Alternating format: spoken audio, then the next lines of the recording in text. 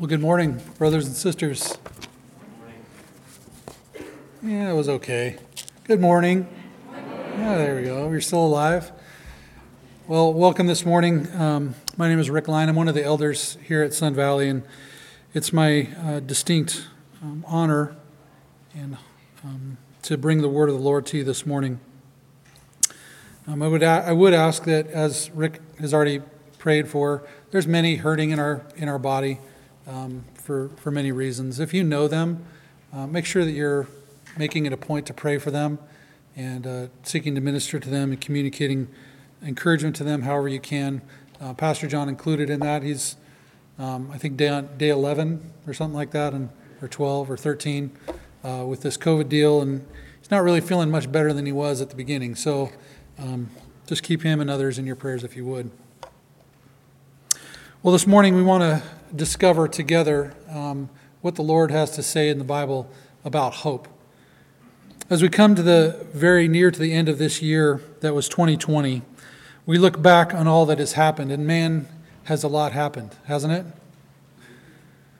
If you had to capture the circumstances of this past year in just a few words, I wonder which words you might choose. What come to your mind when you think of descriptors of this last year? Would words like chaos, injustice, disorder, unrest, violence, fear? How about the word hopeless? Would any of those things come to your mind when you think about the events that have unfolded in our lives in this last year? How many of you perhaps have felt the tug of hopelessness in your own heart? How many folks do you know or have you interacted with that have lost hope or are in the process of losing hope? There could be any number of issues you could point to that have taken place and wished for some silver lining to appear, some glimmer of light that could flood the darkness, some sign that things are going to get better. Would you agree with me that our world is clamoring for hope? Everywhere we turn, we see the destructive path of sin and brokenness. 2020 has indeed been quite a year. Recently, a friend who was going through some intense struggles, and I sent him a little note trying to encourage him. I figured that I didn't have any magical words that would ease his suffering. There was no formula to offer that would alleviate his pain. And so I turned to the only source of foundational encouragement I know of, the Bible.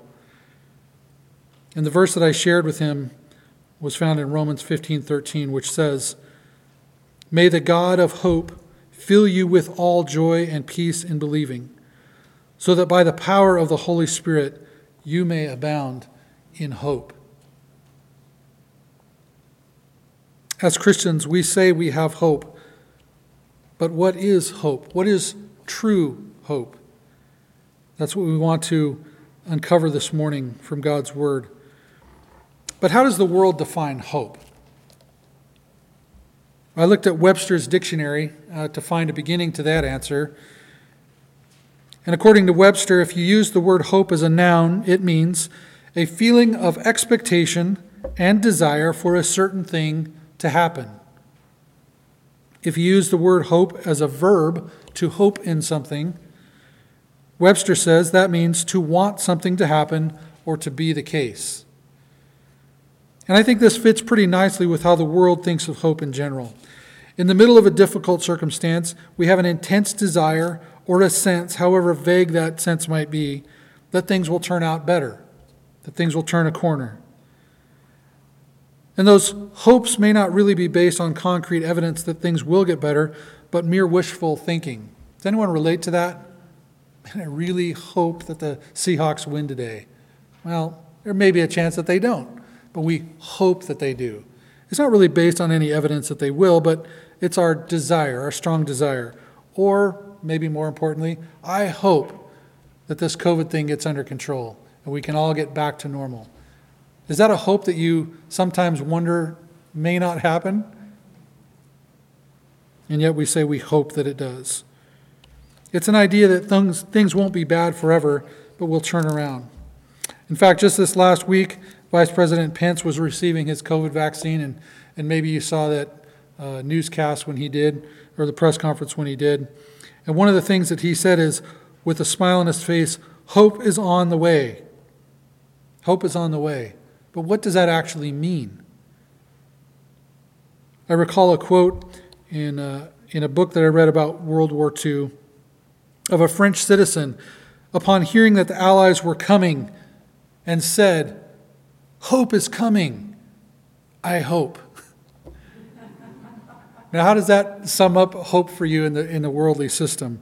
I hope hope is coming, right? And in such times that we're living in, maybe more than ever in our lifetimes, we need to know and experience true hope, not just wishful thinking. But how is this possible? And what does the Bible have to say about hope? Well, surely in one sermon, we're not going to capture or exhaust all there is to learn about true hope from the Bible. But perhaps we can gain a good overview that will cause us to remember the unshakable hope that we can have. So what is a biblical understanding of hope? Well, I want to start with my definition of biblical hope, and I trust that this will stick with your heart and mind. I'm defining biblical hope this way. Hope is the confident expectation, the sure certainty that that what God has promised in the Bible is true, has occurred, or will occur in accordance with God's faithfulness. Let me read that again.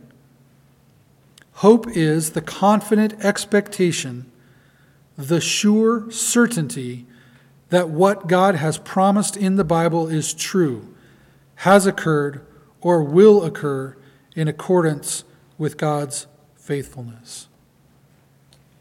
The word hope is a frequent used word in the Bible. In fact, the word that we translate hope is used in the Bible 164 times and is a common theme in both the Old and New Testaments. And we're going to take a few moments to look at what Old Testament hope looked like and what New Testament hope looks like. So what does hope look like in the Old Testament for those that followed after God then? In the Old Testament, there were two Hebrew words that were primarily used that are generally translated hope, or many times you'll see them as to wait. Commonly in the Psalms, you'll see, I wait upon the Lord. We could actually translate that to say, I hope in the Lord. And many times those words, wait and hope, are found in the very same verse. There are two primary words. One is yachal, which means to wait or to eagerly anticipate. Each of us probably had some amount of eager anticipation for Christmas to come. I know it's certainly true for my children. They eagerly awaited that Christmas would come and we would wake up on the morning and celebrate together. So yachal is a common word in the Hebrew to communicate the word hope. The other is chava.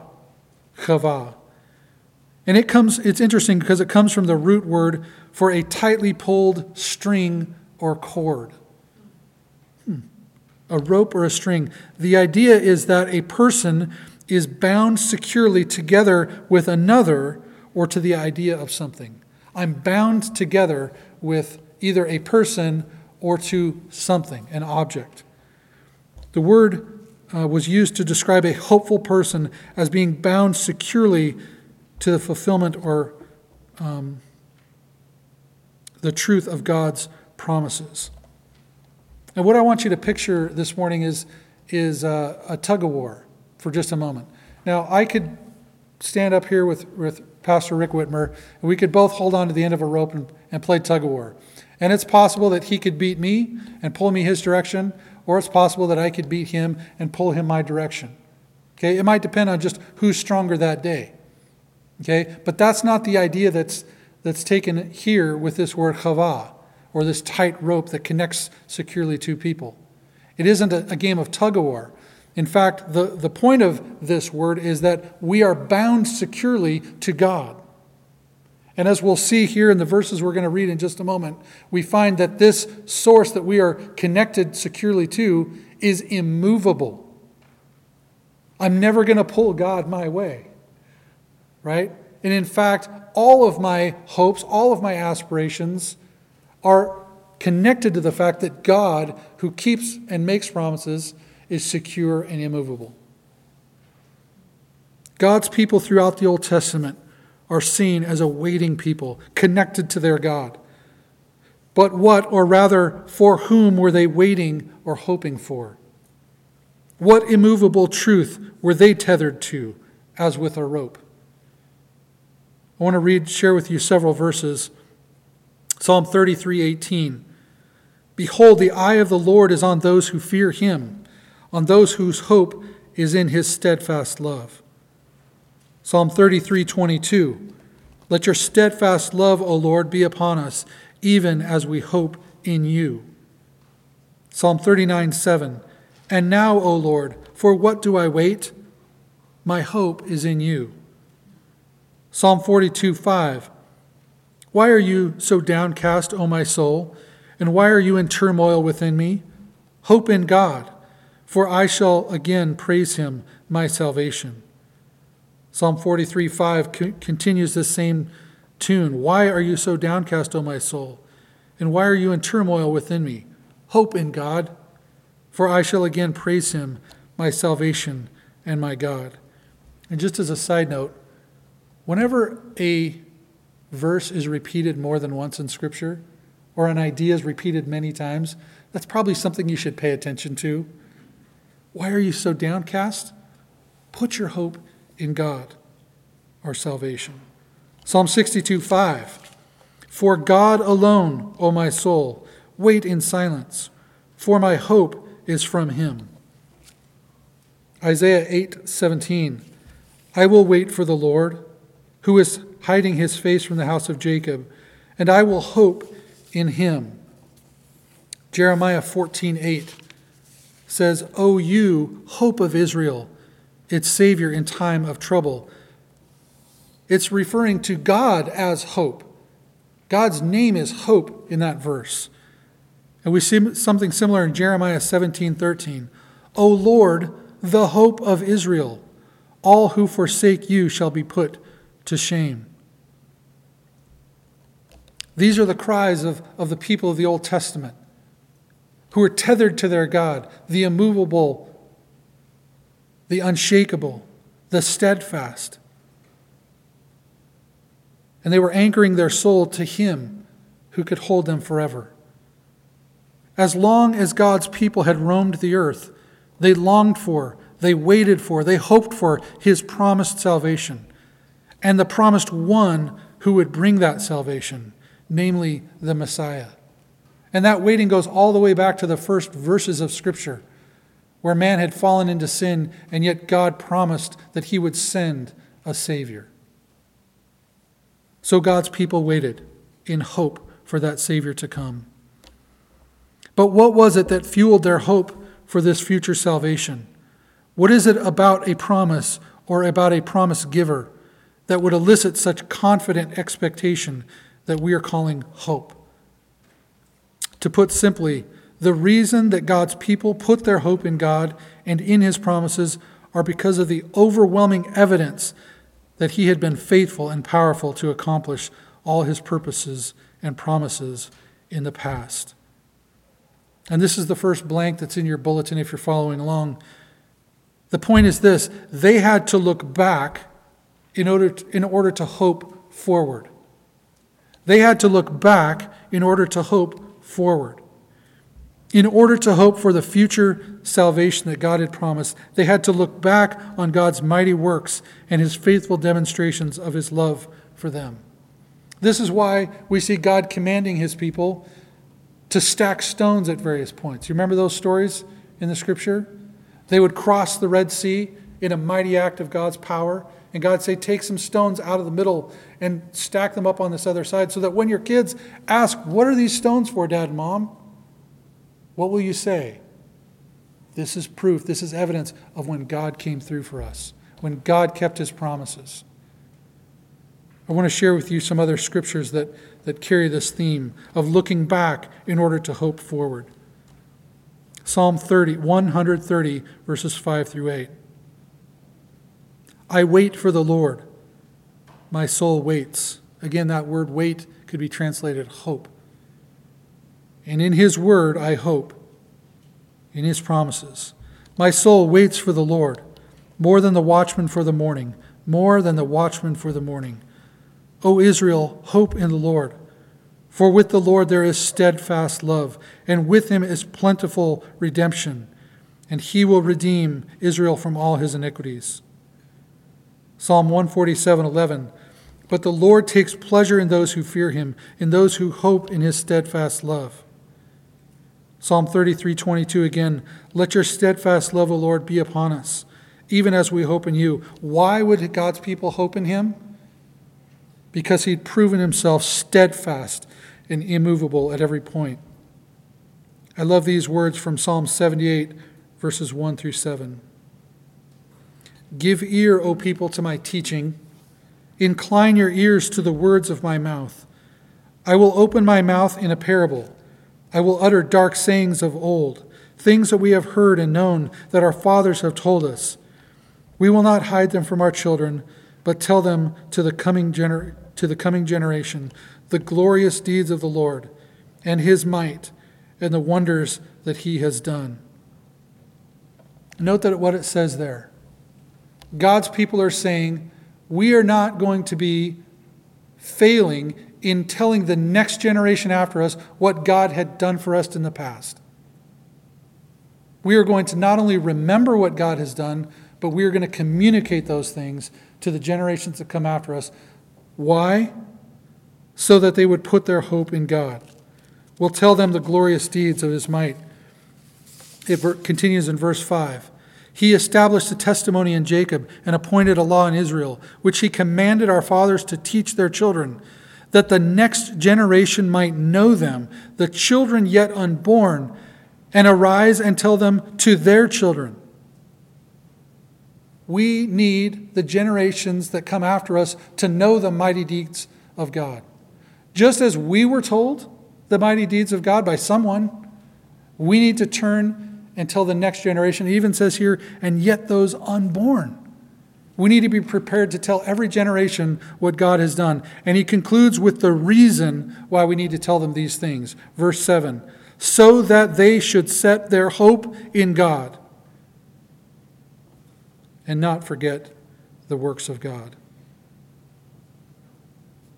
We need to remember back so that we will have hope going forward. Psalm 71, verses 14 through 18, which we just heard from Tyler a few minutes ago. But I will hope continually and will praise you yet more and more. My mouth will tell of your righteous acts, of your deeds of salvation all the day, for their number is past my knowledge. With the mighty deeds of the Lord I will come. I will remind them of your righteousness, yours alone. O God, from my youth you have taught me, and I still proclaim your wondrous deeds. So even to old age and gray hairs, O God, do not forsake me, until I proclaim your might to another generation, your power to all those to come. I love that sentiment. The psalmist is praying to God to preserve his life, even in his old age. And why? God, grant me a long life. Why? So that I can accumulate more things? So that I can enjoy my retirement? What's the purpose of his prayer for long life? God, keep me around long enough so that I can tell everyone that comes after me the deeds of the Lord. That I can use every breath that I have to proclaim your might. That I can proclaim the hope that I have in you, your steadfast love and your mighty works. Oh, that would be our prayer. So in the Old Testament, the past buoyed God's people. It buoyed their hope and their expectation that God would come through just as he had promised to do and would indeed save them. But what about in the New Testament? What does hope look like in the New Testament? And thus, what does it look like in our lives as followers of Christ? Well, just like in the Old Testament, And just like the Old Testament saints, we too are waiting for the promised Messiah to return. And this promise fuels our hope. The Savior has come, and he will come again. But also, like them, we look back as well in order to hope forward. But what do we as Christians look back to in order that our hope would abound? Well, the first thing that we look back to is an Advent. An Advent. We look back to the coming of our Savior to the earth, to the arrival and birth of the Son of God. Luke 2:10 and 11 declare, "And the angel said to them, 'Fear not, for behold, I bring you good news of great joy that will be for all the people. For unto you is born this day in the city of David a Savior, who is Christ the Lord.'" Just as we've probably sung in recent days this great Christmas hymn, the hopes and fears of all the years are met in Him tonight. You sang those words. Did you know them? Did you realize what you were saying? The hopes of all the years. Everything that those Old Testament saints had hung their hope on is coming to fruition in this moment. The angels were declaring. The Savior had come. God has been faithful. He did send His Savior.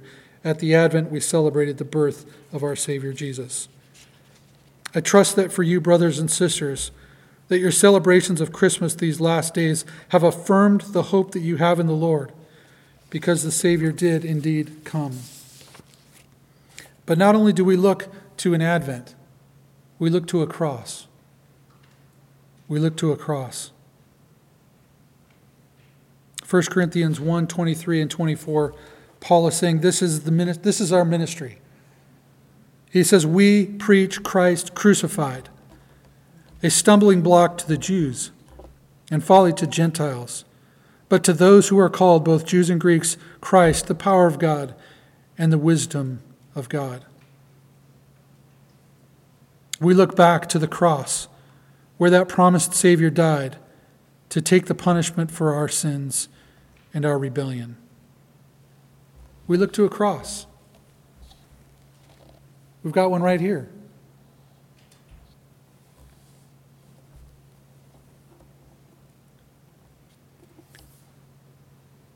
Our hope came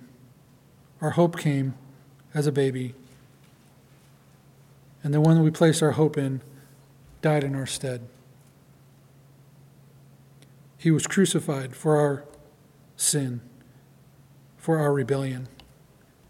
He took the punishment for us. But not only do we look back to the Messiah's birth, not only do we look to His death on a cross, but what do you notice about the cross as you look at it? Anything in particular? Is there anything on it? No. Because what was on it was taken off and put into a grave. But that grave, just like the cross has nothing on it, that grave has nothing in it. So we look back to an empty tomb. We look back to an empty tomb. If anything should build our hope, it is to know that the tomb in which our Savior was placed stands empty this day. Our Lord did not stay dead, but in 3 days He rose again in victory over sin and over death, in order that all who would trust that He died in their place because of their sins, that they could know that His sacrifice was accepted by the Father and could have the assurance of eternal life. A couple of scriptures, 1 Corinthians 15, verse 19 and following. "If in Christ we have hope in this life only, we are of all people to be most pitied. But in fact, Christ has been raised from the dead, the first fruits of all who have fallen asleep." If Jesus hadn't risen from the dead, you and I would remain dead in our trespasses and sins, without hope of eternal life. But indeed, as it says in verse 20, Christ has been raised from the dead. 1 Thessalonians 4:13 and 14. But we do not want you to be uninformed, brothers, about those who are asleep or dead, that you may not grieve as others who do not have hope. For since we believe that Jesus died and rose again, even so, through Jesus, God will bring with him those who have fallen asleep. You see, even in physical death, God's people's hope is tethered to something that is secure. That is a risen Savior who is alive and guarantees our life. 1 Timothy 4:10. For to this end we toil and strive, because we have set our hope on the living God, who is the Savior of all people, especially of those who believe. He is living. 1 Peter 1:3 through 5, which we read this morning after we'd confessed our sins, says this: Blessed be the God and Father of our Lord Jesus Christ. According to his great mercy, he caused us to be born again to what? A living hope through the resurrection of Jesus Christ from the dead, to an inheritance that is imperishable, undefiled, and unfading, kept in heaven for you, who by God's power are being guarded through faith for a salvation ready to be revealed at the last time. Here's a truth that I want to give to you this morning. Even if you don't feel like you have hope, God is keeping it for you.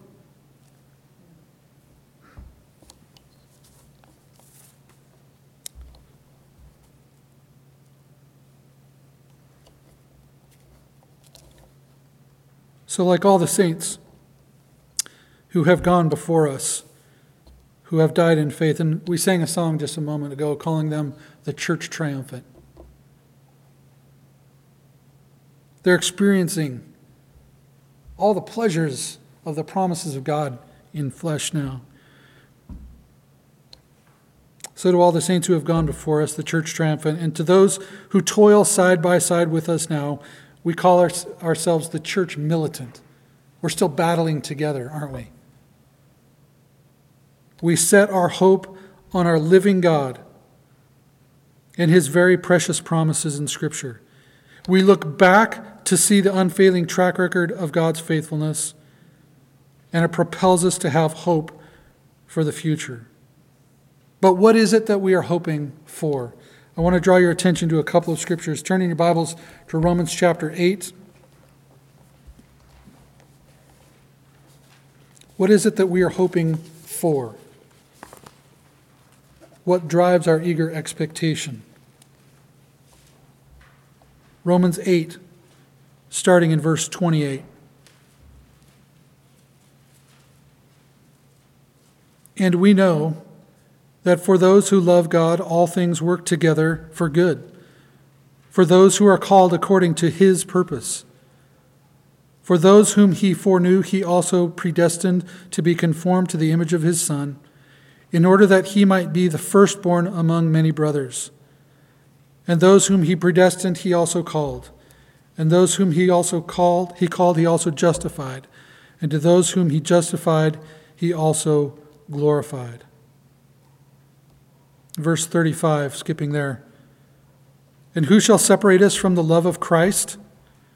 Shall tribulation, or distress, or persecution, or famine, or nakedness, or danger, or sword? As it is written, for your sake we are being killed all the day long. We are regarded as sheep to be slaughtered. No, in all these things we are more than conquerors through him who loved us. For I am sure that neither death nor life, nor angels, nor rulers, nor things present, nor things to come, nor powers, nor height, nor depth, nor anything else in all creation will be able to separate us from the love of God in Christ Jesus our Lord. That's hope for now, guys. That's hope for today. Nothing, no circumstance that you face can separate you because of Christ from his love. Paul said in Philippians 1:6 that he who began a good work in you will carry it to completion. Nothing can separate us from God's love. He is doing the work in us. It is He that we're tethered to in this lifetime. He will never fail. Oh, brothers and sisters, put your hope in God. But not only do we look to the hope that we have for this life, but we look to the life that is to come. Turn to almost to the very back of your Bible to Revelation chapter 21.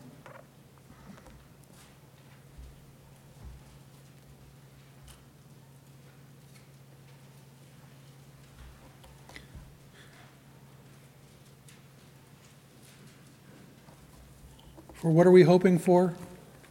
We're hoping for God to continue to sustain us in this life, but we're also looking for the life to come. Revelation 21, starting in verse 1. Then I saw a new heaven and a new earth, for the first heaven and the first earth had passed away, and the sea was no more. And I saw the holy city, the new Jerusalem, coming down out of heaven from God, prepared as a bride adorned for her husband. And I heard a loud voice from the throne saying, "Behold, the dwelling place of God is with man. He will dwell with them, and they will be his people, and God himself will be with them as their God. He will wipe away every tear from their eyes, and death shall be no more. Neither shall there be mourning, nor crying, nor pain any more, for the former things have passed away." And he who is seated on the throne said, "Behold, I am making all things new." Also he said, "Write this down, for these words are trustworthy and true." And he said to me, It is done. I am the Alpha and the Omega, the beginning and the end. To the thirsty, I will give from the spring of the water of life without payment. The one who conquers will have this heritage, and I will be his God, and he will be my son. Do you look forward to that day?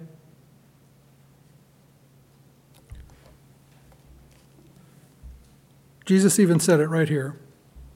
Write this down, John, for this is trustworthy and true. I will dwell with you forever. I will be your God. You will be my people. That's what we look forward to. So, like the saints of the Old Testament, we have to look back in order to hope forward. We look back to the Advent. We look back to the cross. We look back to the empty tomb. And it propels us to look forward to all the hope that we have in God, both for this life and in the life to come. But before we conclude today, I wanted to draw your attention to a brief point here on the difference between optimism and biblical hope. What we're talking about here isn't optimism. I think people that know me would say that generally I share a fairly optimistic personality. I generally see things as hopeful. The glass is half full. There's a light at the end of the tunnel. There's a silver lining on a dark cloud. That's generally my personality. I don't know if you're like that, or maybe you're more on the pessimistic side of things. The glass is half empty. This is all, horrible, whatever it is. But when we talk about biblical hope, we're not talking about optimism. Well, what is optimism? Well, optimism is choosing to see how a circumstance, the object here is the circumstance, how a circumstance could end up working out for good. It's that light at the end of the tunnel, or the glass half full mentality. What does one do when there doesn't seem to be a light at the end of the tunnel? Where there doesn't seem to be a way of escape? Where everywhere you turn is fear or pain or struggle or seeming hopelessness? See, what does the optimist do in that situation? When there is no way of escape. There's no abiding hope there. This is why we need a solid understanding of what true hope is and where that hope comes from. Therefore, biblical hope is not focused or determined by circumstances, okay, but on a person. True hope is focused on a person, not circumstances. And that person is the Lord Jesus Christ. Remember what we defined biblical hope is at the beginning. I'll remind you, the biblical hope is the confident expectation, the sure certainty that what God has promised in the Bible is true, has occurred, or will occur in accordance with God's faithfulness. We need to make an important biblical observation here. As we look at the examples of those who hoped in the Lord in Scripture, we commonly see that their confident expectation and certainty remained even when there was no evidence that things would get any better. Let me say that again. Many times, their confident expectation and certainty remained even when there was no physical evidence that things would get any better. Out of the bottomless pit, hope surged in their hearts. In other words, hope remained even when there was no good reason to have hope. Have you ever been there, my friend? Have you ever been in that situation? Are you there today? There seems to be no reason for hope. See, the optimist is optimistic as long as there's some reason, some possibility. I want to give you some examples from Scripture. Job, who was a righteous man, but the stuff that he was going through gave him no reason to hope. God wasn't answering his cries, his pleas for help. It was just one horrific thing after another, heaping on top of Job's head. And even his friends were saying, "There's no hope, Job." Even his own wife said, "Curse God and die." Job 19:25 and 26. "For I know that my Redeemer lives, and at the last he will stand on the earth. And after my skin has been thus destroyed, yet in my flesh I shall see God." Here's Job, and we know the end of the story, that things did turn around, right? Job didn't know that when he said this. He had no inkling there was any hope. In fact, he was committed to the idea that he was going to die. He was going to perish. His skin was going to rot in the ground, just like every other person. And yet his hope remained, because his hope was tethered to a Redeemer who was alive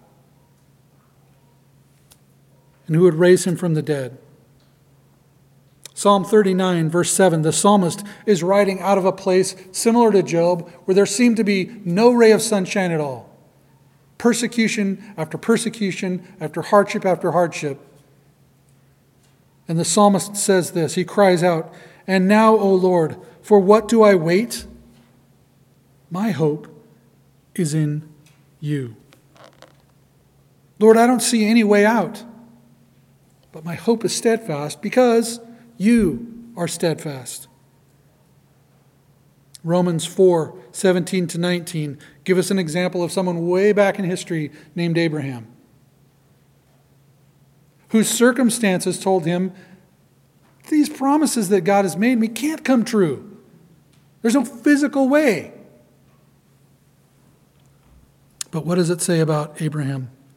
As it is written, "I have made you the father of many nations," in the presence of God in whom he believed, who gives life to the dead and calls into existence the things that do not exist. God has a track record of doing impossible things.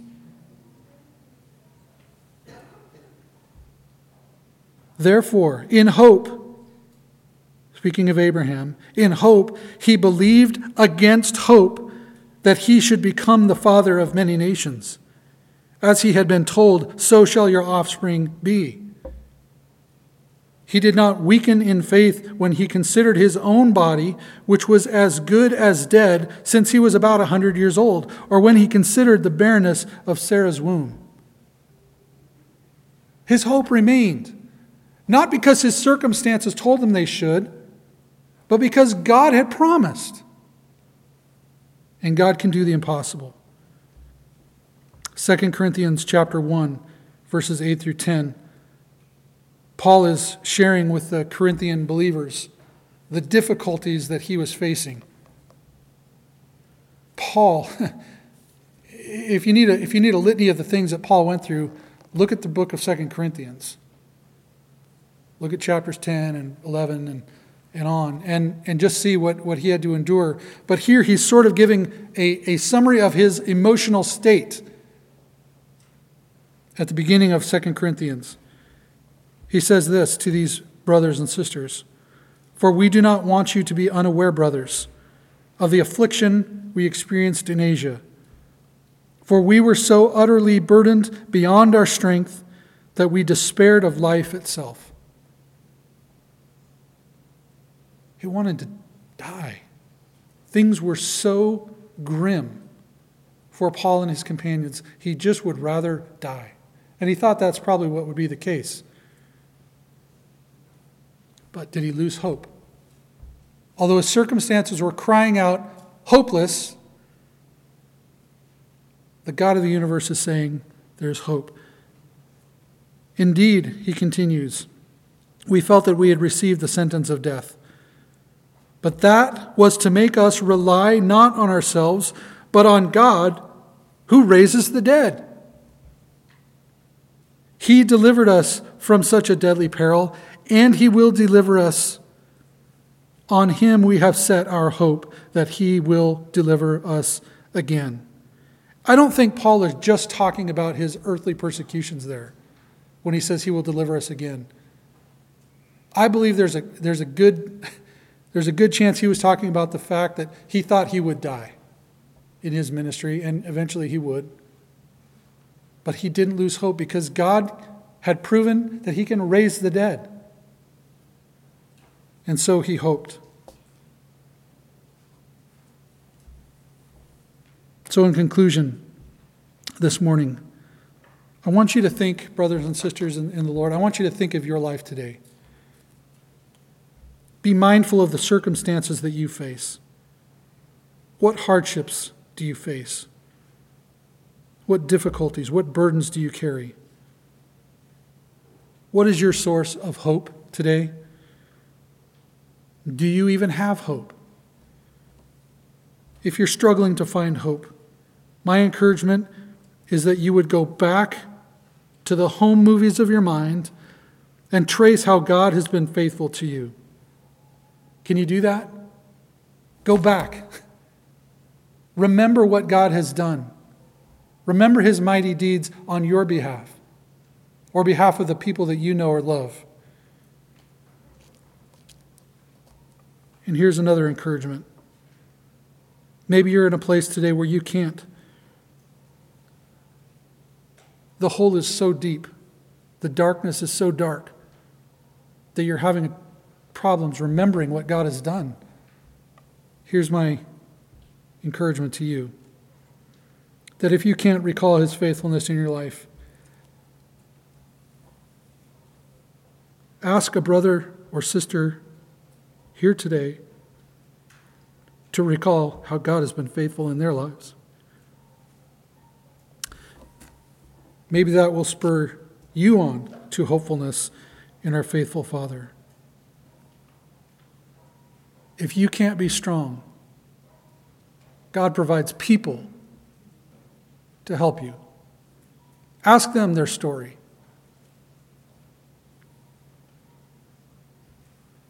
Maybe all they'll do is tell you a story about how God has been faithful to them. Maybe all they'll do is read you a passage of Scripture. But ask them to help you see God's faithfulness if you're having problems seeing it yourself.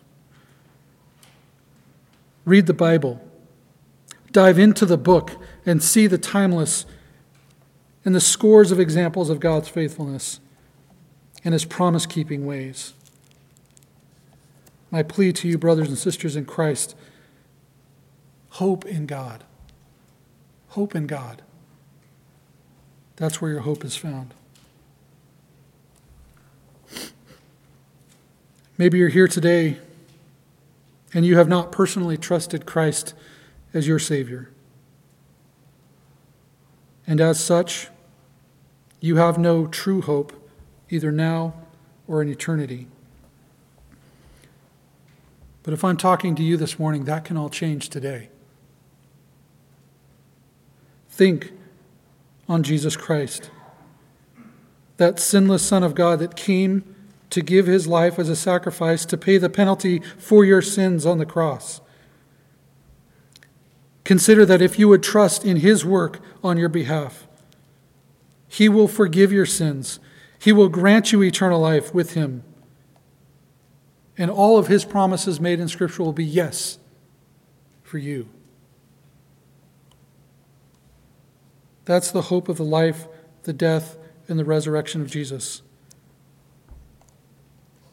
So, spiritually lost friend, find true hope in Jesus today. And if that's you this morning and you're here and it sounds good, but I don't really quite understand all that, I want to encourage you to find someone, maybe someone you came with, turn to them and say, what does this Jesus dying on the cross stuff mean? Come talk to me, talk to Pastor Rick, talk to any number of people in this room. Ask them, help me think about this Jesus guy and what this salvation means, so that you can leave the doors of this place with hope, unshakable, immovable. And not hope because you're so great, not hope because you're so strong, hope because he is steadfast for you. This morning we're going to close by singing the hymn, Great is Thy Faithfulness. And there's good reason for that. It's one of my favorite hymns. But before we sing that, I wanted to read to you the lyrics of a song that's one of my favorites. It's by an artist named Sarah Groves. The song is entitled, He's Always Been Faithful. May it encourage you to have hope. Morning by morning, I wake up to find the power and comfort of God's hand in mine.